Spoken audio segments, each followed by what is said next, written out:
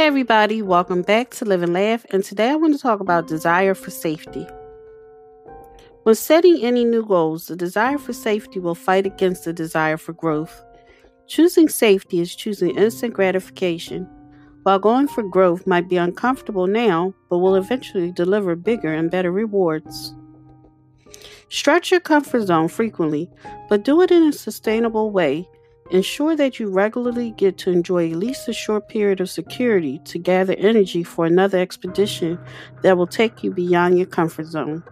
Thank you for listening. If you know anyone that can benefit from this, go ahead and share it.